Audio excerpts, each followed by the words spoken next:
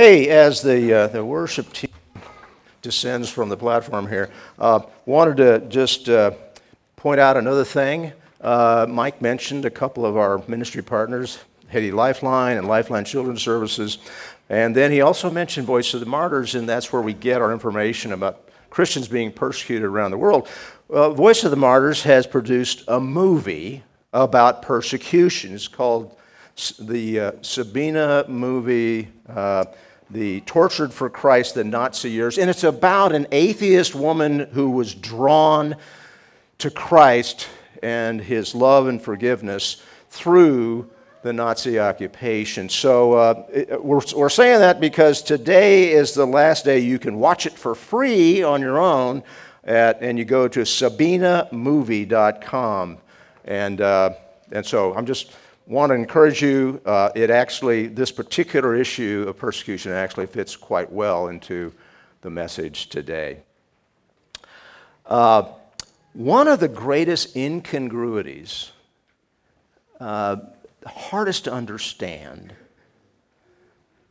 one of the most troublesome obstacles to faith in God is the existence of pain, tragedy, persecution, and disaster. Now, we use a whole lot of words to describe how loving and caring and merciful God is, and those words are true. Yet, when an unbeliever experiences heartache, disease, or destruction, or sees others suffering, maybe even dying, without explanation, without justification, those words that we as Christians speak may seem hollow. And of course, the natural question that we've all heard is, how can a good and a loving God allow such things to happen? You know, this is the first Sunday of what they call the Lent season. You know, what some faith traditions, they recognize the 40 days before Easter, and you know, to look at the 40 days that Christ spent in the wilderness being tempted. Now, this is not an Easter message, but the historicity of the resurrection as an essential conviction of Christianity is just that. It's essential. You can't be a Christian in the biblical sense, in the real sense, without believing in the resurrection. And it's key to understanding that God is in control. We must trust Him, especially when we meet up with tragedy, whether on the world stage or in our personal lives. So there's quite a few various responses to bad things in the world. Now, presently, we're in a series about passing genuine faith on to succeeding generations. In other words, to the young. And of course, we all want our young, whether children or grandchildren or others that we know that are young, to have the fortitude to face the realities of life with a spirit of courage, gratitude, and security.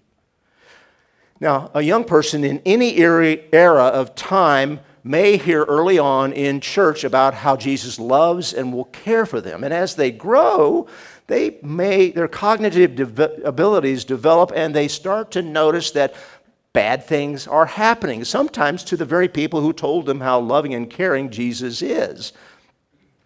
Then as they mature into the teen years, this may create some dissonance in their minds between what they're told and the realities of life. Now, add on top of that, today there seems to be a hypersensitivity and a cultural demand that all bad things, even hard realities, must be eliminated, even if that's impossible. Now, some of the older generation were taught that life is really the school of hard knocks, and perhaps that kept some of us from constant fretting over every little offense. But it may have also drained some of us from empathy.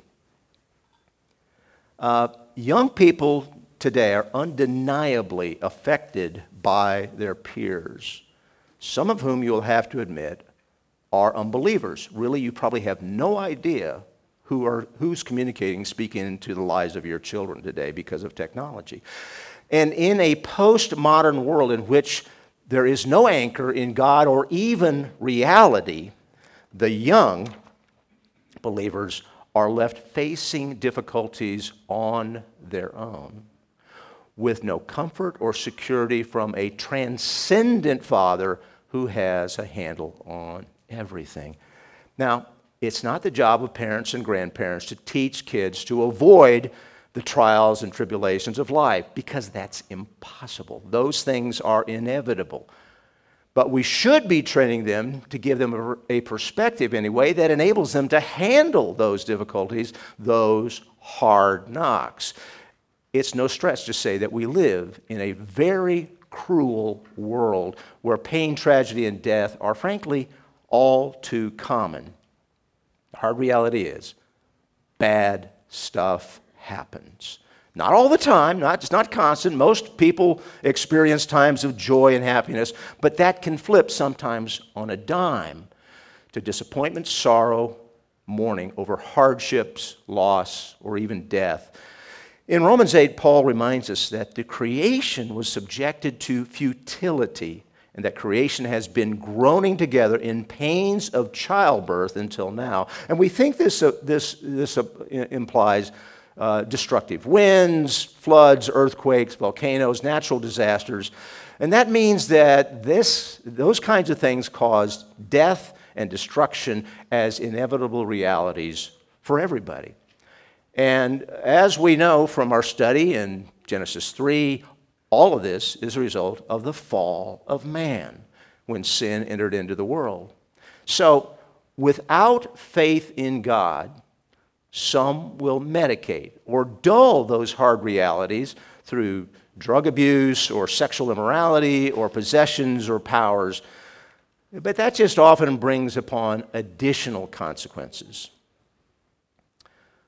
But long ago, in a country ruled by foreign conquerors, a rather ragtag group of common laborers and others from the lower class of society believed that a young man born in humble means, born by apparent unfaithfulness to a teen bride, was actually the Messiah. A Messiah who was prophesied to come and restore paradise where there would be no more conflict, oppression, fear, or even death, which they read in the book of Isaiah. This unlikely belief was fortified by both the wisdom of this young man and the miracles that he performed before them. To them, this Messiah that they were seeing was real, he was palpable, he was with them. So a few people dropped everything and followed him, became his disciples, and over time, others came along as well. But then, one day, these disciples watched in horror and dismay as this man, in whom they had placed all their trust, was nailed to a cross to die with criminals. Now, can you imagine how they felt? All their hopes and dreams of actually having a Savior dashed. At the same time, can you imagine Satan crouching invisibly on the side with a smirk on his face as the Son of God writhes in pain, a sinless man dying a sinner's death? Perhaps the thought of unexpected victory crossed his mind when he recalls that God had promised long before that the seed of the woman would crush the head of the serpent. Now, at stake here was much more than the fate of a few disciples. Hanging on the cross was the fate and the future of the entire human race and any hope of life in eternity. Paul tells us that Adam's sin, which we all inherited, brought death, so death spread to all in Romans 5. Once they witnessed their perceived Messiah nailed to a cross, their hope of being freed from that dark death seemed to have evaporated and then was buried behind the stone of his grave. So, it's easy for us to look back askance at their lack of faith.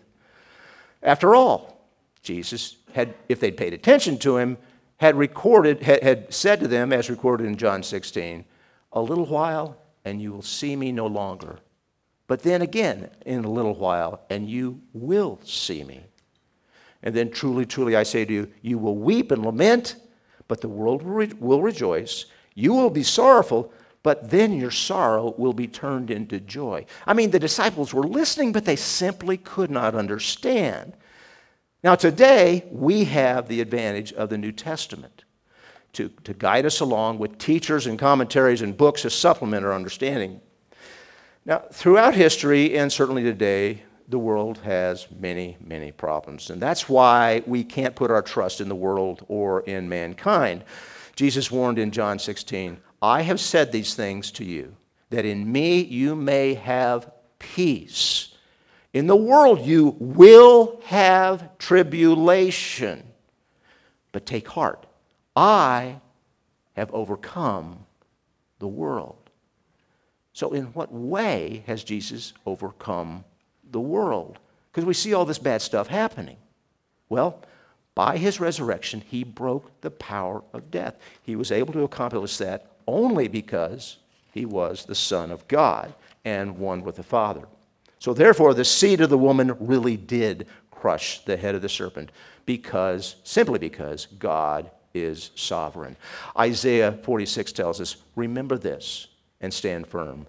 Recall it to mind, you transgressors. Remember the former things of old. For I am God, there is no other. I am God, there's none like me, declaring the end from the beginning and from ancient times, things not yet done, saying, my counsel shall stand, and I will accomplish all my purposes. Thank you. Amen. So, looking back, God wasn't surprised to see his Son on the cross. He was in control, and he knew exactly what he was doing. Beforehand, in his omniscience, Jesus knew he was about to suffer and die. And while fully God, he was also fully man. And his prayer in the garden indicates he knew just how painful the process would be. He said, let this cup pass from me, but not my will, but yours.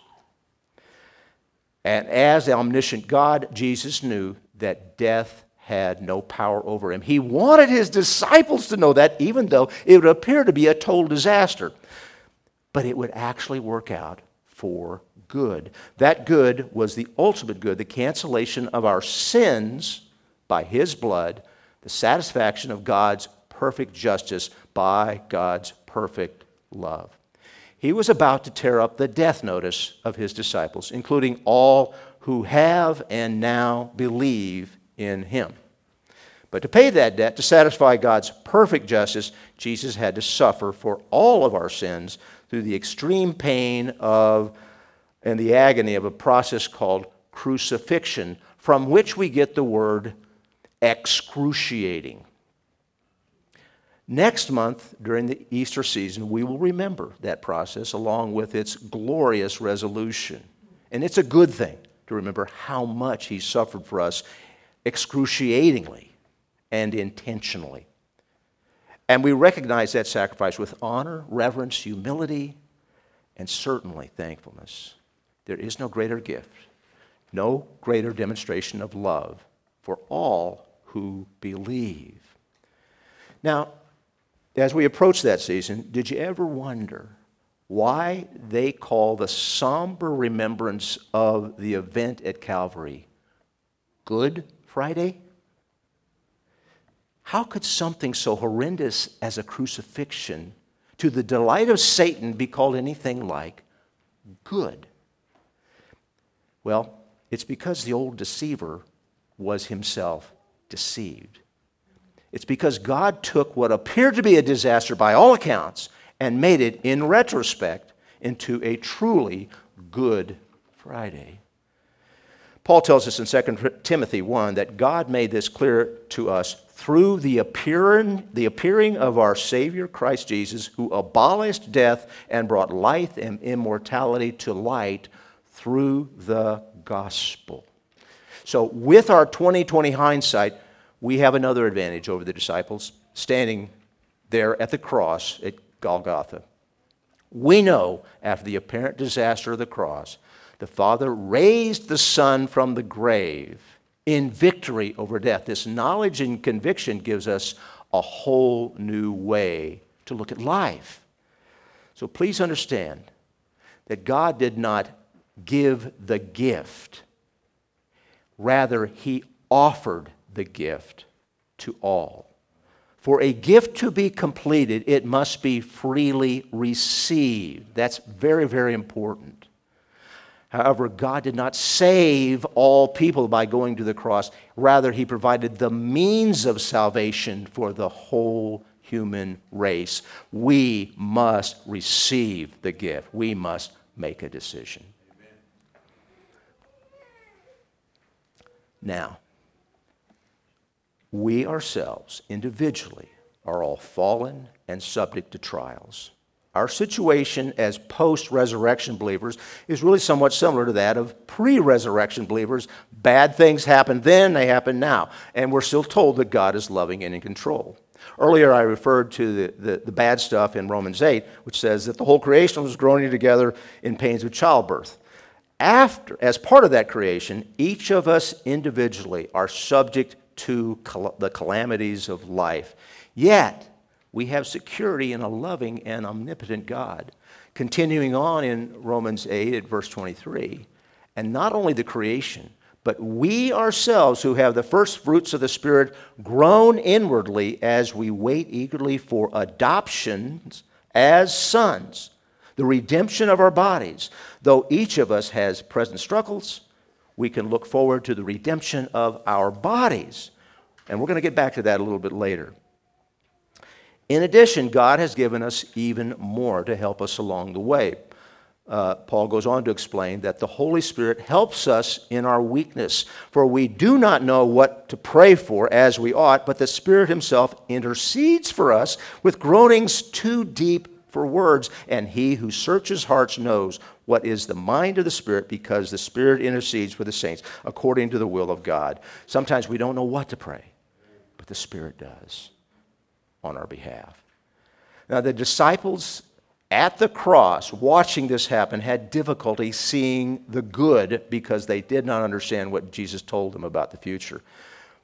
Today, when we struggle with difficulties, disease, disaster, and death, it is our lack of seeing God as sovereign, who knows what He's doing and that He will work all things, even our problems and the problems of the world, together for good.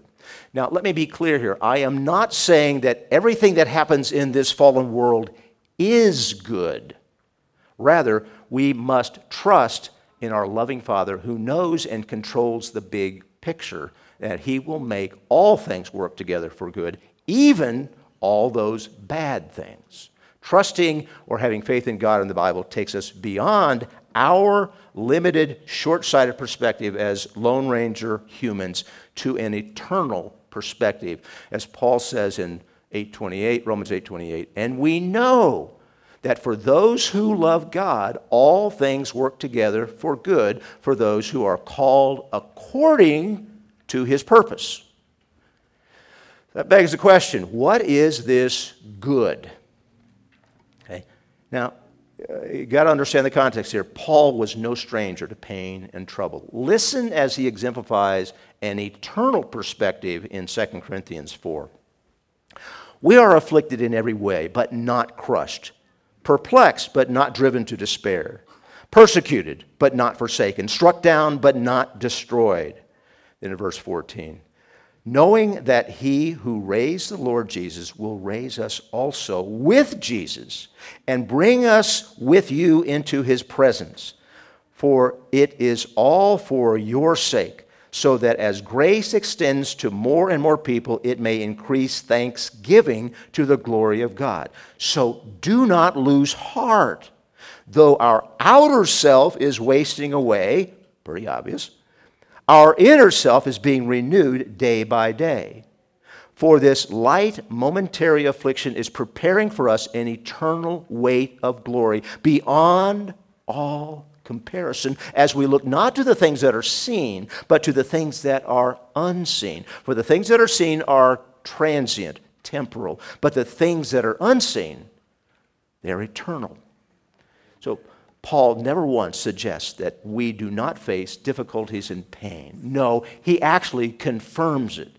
He himself suffered much, but he knew he served a God who was sovereign, who works all things together for good.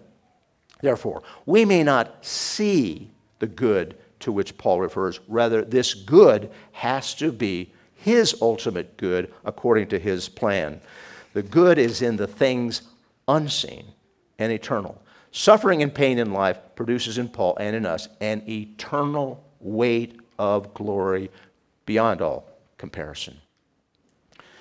Now, as we suffer trials and sufferings and persecution, what can we look forward to? Peter says it this way. I think this is really helpful in 1 Peter 1. According to God's great mercy, he has caused us to be born again to a living hope through the resurrection of Jesus Christ from the dead, to an inheritance that is imperishable, undefiled, and unfading, kept in heaven for you and you, for all who believe. This inheritance is the future state of being for the saved when our loving Father will, as Revelation 21 tells us, wipe away every tear from their eyes, and death shall be no more.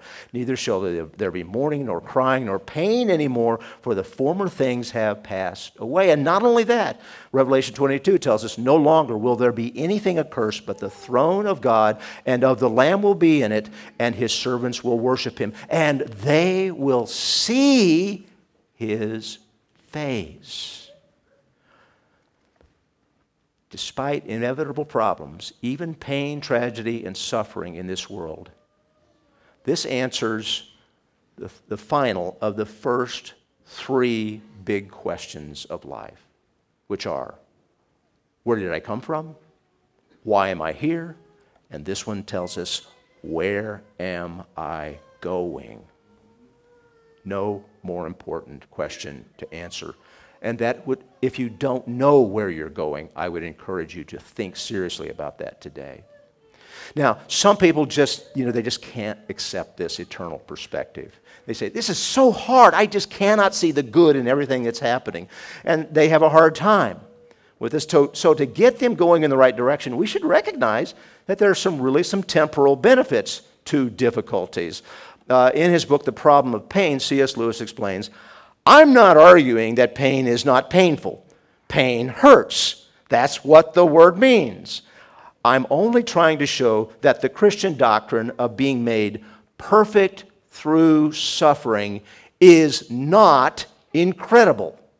Now, to prove it palatable is beyond my design. In other words, he's saying, you may not enjoy your suffering, but it has a purpose and it has benefit. In the military, at least in the Marine Corps, when somebody would complain about how hard the training was, somebody in the back would say either sarcastically or seriously, pain is gain. Now, in fact, that phrase is biblical. Romans 5 says, we rejoice in our sufferings, knowing that suffering produces endurance, endurance produces character, and character produces hope. And James says the same thing in the first chapter of his book. At times, we can see the character born out of adversity. However, for many, it's much harder to see. As Lewis might put it, it's definitely not palatable. Now, if you're approaching 30 or older, you likely recall watching the horrors of 9/11 unfold on your TV screen. There we witnessed the utter tragedy of violent hate on a grand scale. The loss of over 3,000 people over just a few hours was numbing, if not traumatic, and it affected the whole country, in fact, the whole world. A few years before that, the bombing of the federal building in Oklahoma City hit us closer to home, and it's really hard to see the good in all that.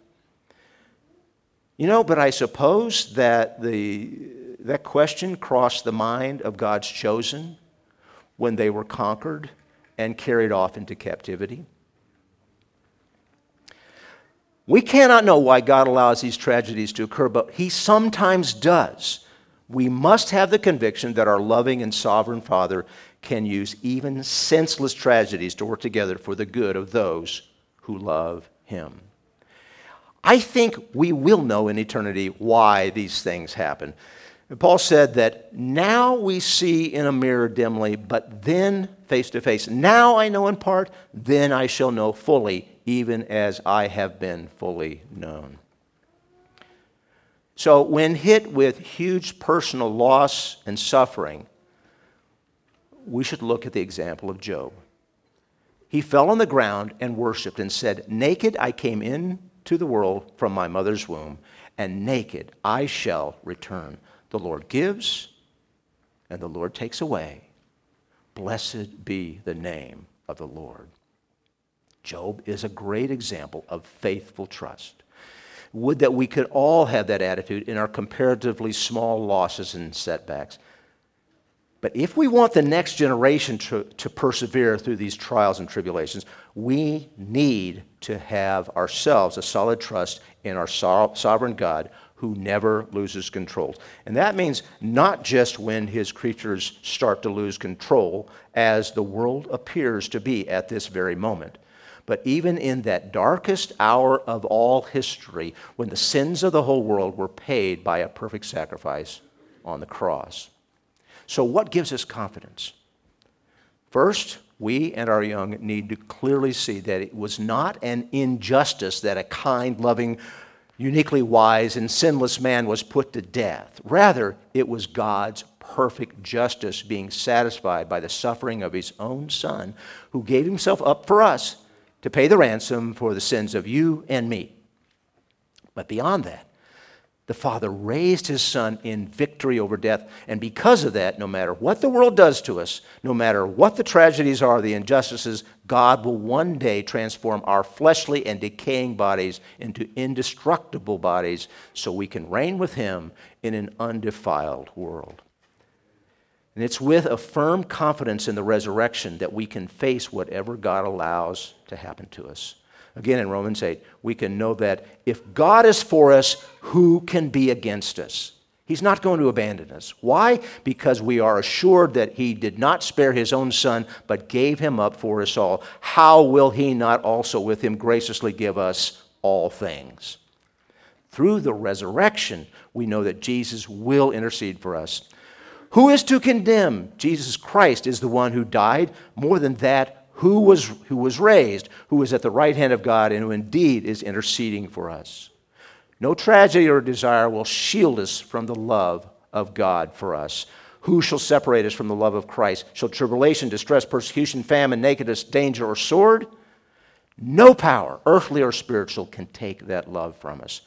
For I am sure that neither death, nor life, angels, nor rulers, nor things present, nor things to come, nor powers, nor height, nor depth, nor anything else in all creation will be able to separate us from the love of God in Christ Jesus our Lord. So for this to sink in, young people need to know the reality of the resurrection of Jesus. There is no historical dispute about the existence and the death of Jesus of Nazareth on the cross. What some skeptics are not willing to concede is that Jesus rose from the grave. That resurrection is the key to the validity of our faith. Paul made it clear in 1 Corinthians 15. Remember the if Christ has not been raised, then our preaching is in vain and your faith is in vain. We are even found to be misrepresenting God because we testified about God that He raised Christ, whom He did not raise, if it is true that the dead are not raised. For if the dead are not raised, not even Christ has been raised. And if Christ has not been raised, your faith is futile, and you are still in your sins. Then those also who have fallen before asleep in Christ have perished. If in Christ we have hope only in this life, we are of all people most to be pitied, because we'd be fools no matter how good a man Jesus was, if he did not break the power of sin over his own body, why should we believe that he can save us from eternal death?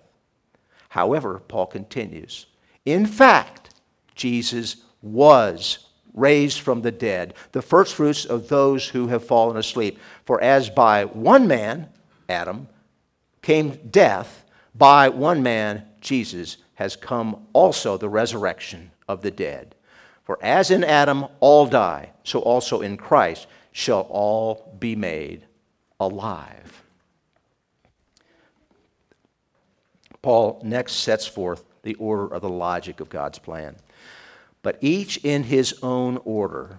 Christ the firstfruits, then at his coming those who belong to Christ. Then comes the end, when he delivers the kingdom to God the Father after destroying every rule, authority, and power.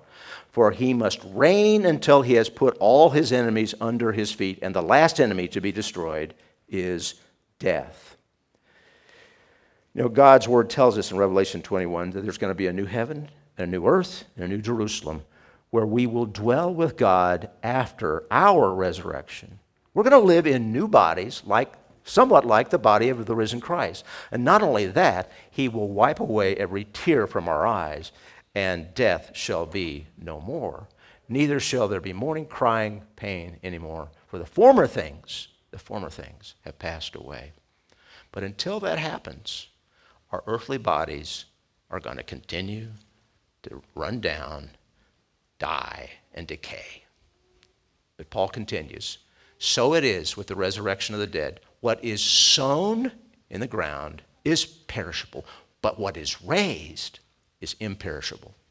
This says that our bodies are buried, waste away, but when raised by our resurrection, those new bodies will never wear out. They will never die. It is sown in dishonor, but raised in glory. Our present bodies during our lifetime will disappoint us in sin, but they will be raised fully in glory. So verse 44 of that passage says that our natural bodies are buried in weakness, but they will be raised in power. And these buried bodies are just mere physical bodies, but they will be raised as spiritual bodies.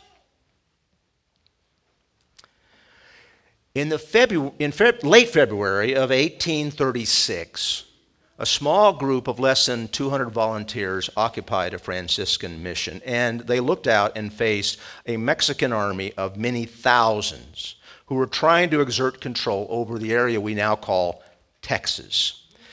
And seeing their situation, their leader sent out pleas for help, for support, for reinforcements.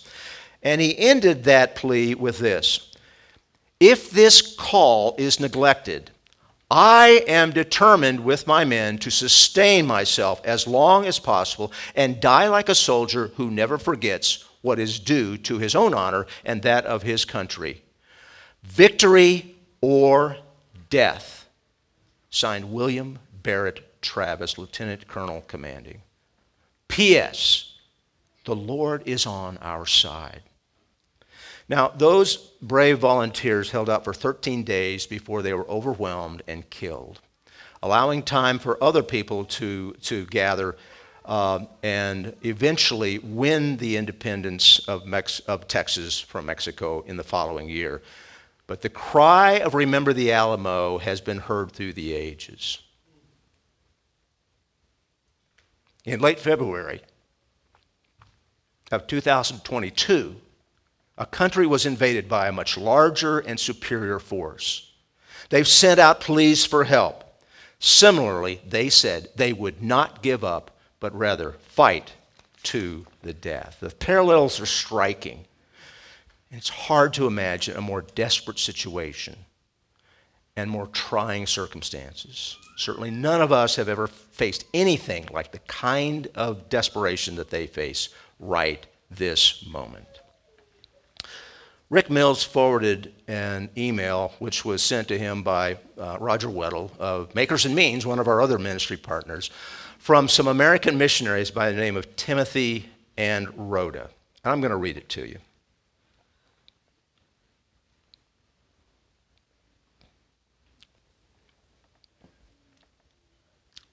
This is quite possibly our last means of correspondence for some time. War is imminent and the consequences dreadful. A state of emergency has been declared, and this will be followed by martial law. Young Ukrainian men from 16 years of age are being called up to serve in the military, and Ukrainians are being given the right to carry arms.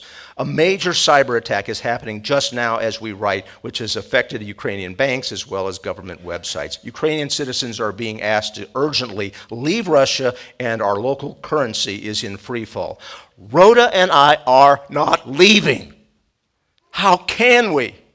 As an elder in the assembly, my responsibility is to shepherd at all times. It would be a terrible testimony to get up and leave our local believers. We have been preparing for this day. We bought a generator, food, and fuel, as we would like to turn the gospel hall into a place of shelter to accommodate and feed the assembly believers who will face many a hardship. God is about to give us a great opportunity to show our Christian faith practically and reach out into our community with the gospel. As we close, the military jets can be heard overhead, and we covet your prayers. We are not any braver than you, but confident. We are where God would expect us to be. And he quotes Daniel 4:17. The sentence is by the decree of the watchers, the decision by the word of the holy ones, to the end that the living may know that the Most High rules the kingdom of men and gives it to whom he will and sets over it to the lowliest of men. They end with, please circulate and pray for the people of Ukraine, especially our brethren, but also for wise counsel to prevail upon the Russian and Ukrainian leadership. If you and I were in those circumstances, it may be that the only thing that would give us any comfort are the promises of a new heaven and a new earth. Today, at no time, looking back, at least over my life, has the world felt more unstable. And that helps us understand how important it is to trust the risen Christ and our all-knowing, all-powerful, perfectly just, and perfectly loving Father.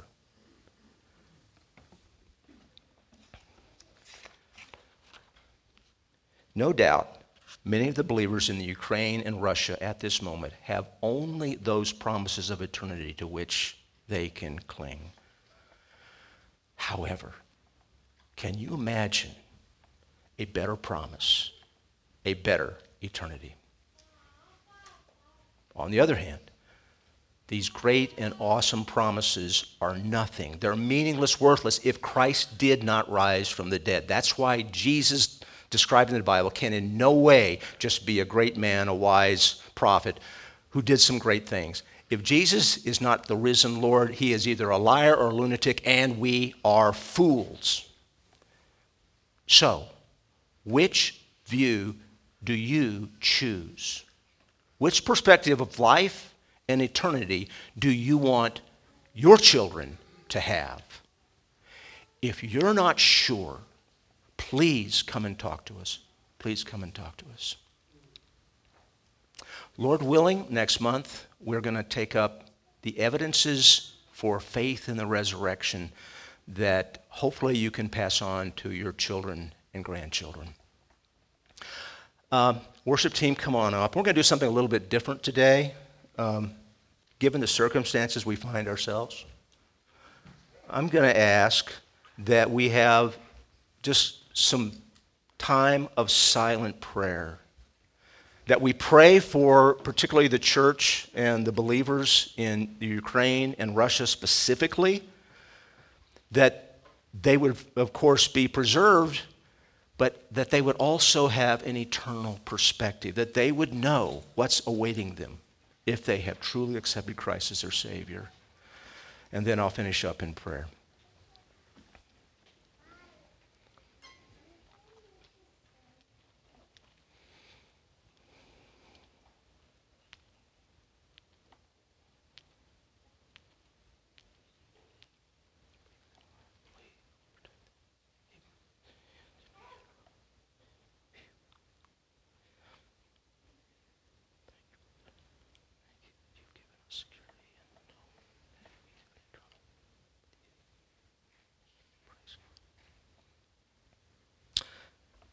Father God,